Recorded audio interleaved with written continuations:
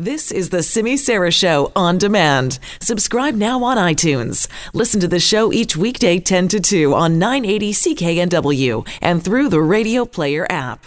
You may not know this, but as of January 1st, the City of Vancouver is instituting a ban on foam takeout containers.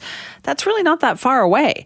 Now, businesses have been making the transformation to the point where I'm pretty surprised if I am handed a foam takeout container anywhere. Most of them, it seems like, have moved to more sustainable materials. But essentially, for some people, this is going to be a learning curve. So what is the city doing about that? Well, they've actually launched a new program about that. Joining us now is Monica Kosmak, who's the Senior Project Manager at the City of Vancouver.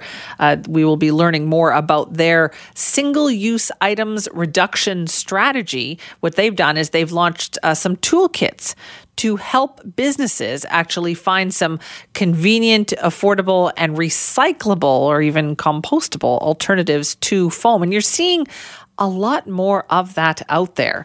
So we are hoping to talk more about that. But essentially what it means is that after January 1st, you should no longer be served foods or drinks or anything like that in a polystyrene foam cup or any kind of a foam takeout container.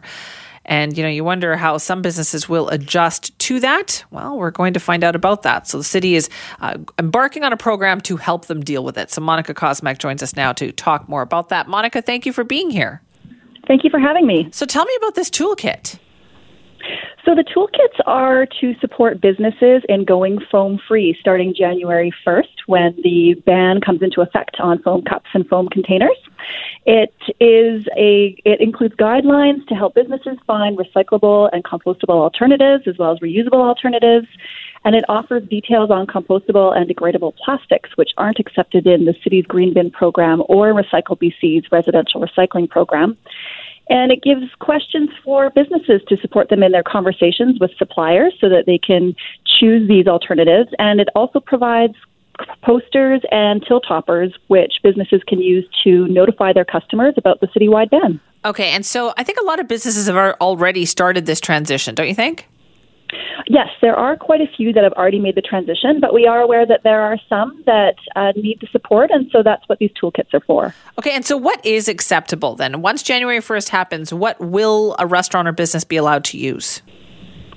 Well, what we're trying to do is encourage businesses to use reusable alternatives, or if they have to use disposables, that they choose alternatives that their customers could take home and recycle through their residential recycling program operated by Recycle BC or the city's Green Bin program.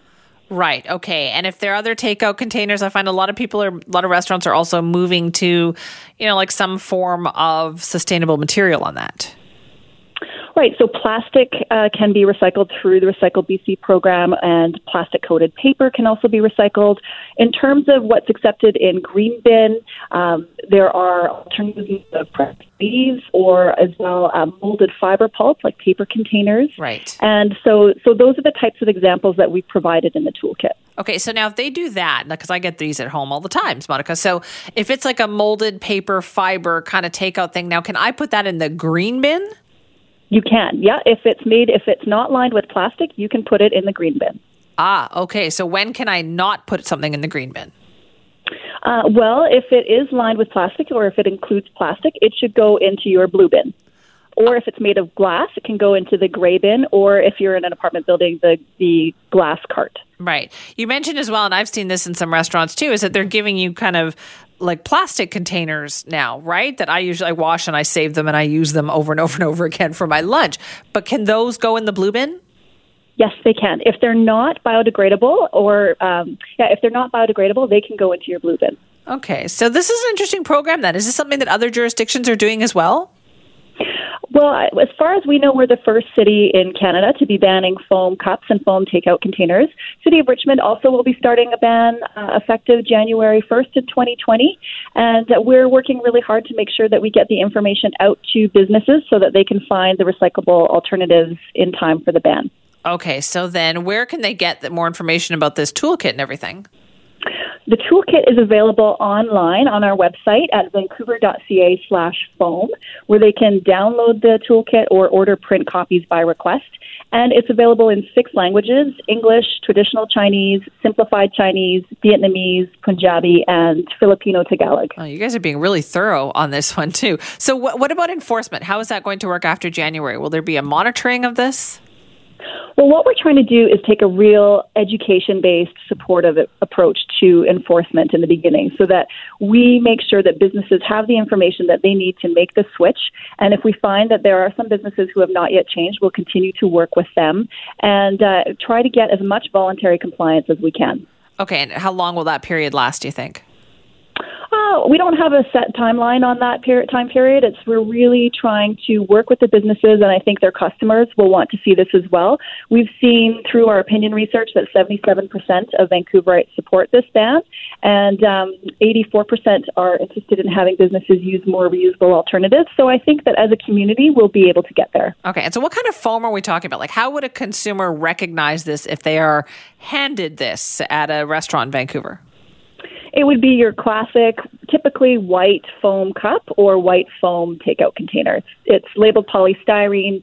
It may have the number 6 on the bottom, and it's usually that fluffier, foamier plastic. Ah, okay, that's pretty identifiable then. So you're going to wait and see what happens here, but you think it might take a while for perhaps some businesses to adjust to this? Well, I think, like you said, there are many businesses who have already made the change, so I don't think it's going to take that long. We do have outreach teams who will be going out to businesses and making sure that they are aware. And if we hear through our 311 line or through residents that they're seeing businesses who haven't made the change, then we'll go out and follow up with them as well. All right, Monica, thank you. And all that starts on January 1st.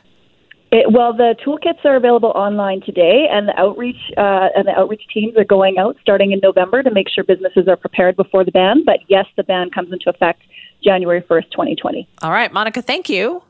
Thanks so much. That is Monica Kosmak, the Senior Project Manager at the City of Vancouver and the lead on their single-use items reduction strategy. And so as part of that strategy, Vancouver, and as you heard Monica say, Richmond also doing this, is trying to go foam-free. And what they've done is they've passed this foam bylaw earlier this year, which means it's starting on January 1st. There's a citywide ban on this. So if you go to a restaurant or someplace after January 1st, you should not be handed any kind of a takeout cup or container that is made of foam, like that polystyrene white foam,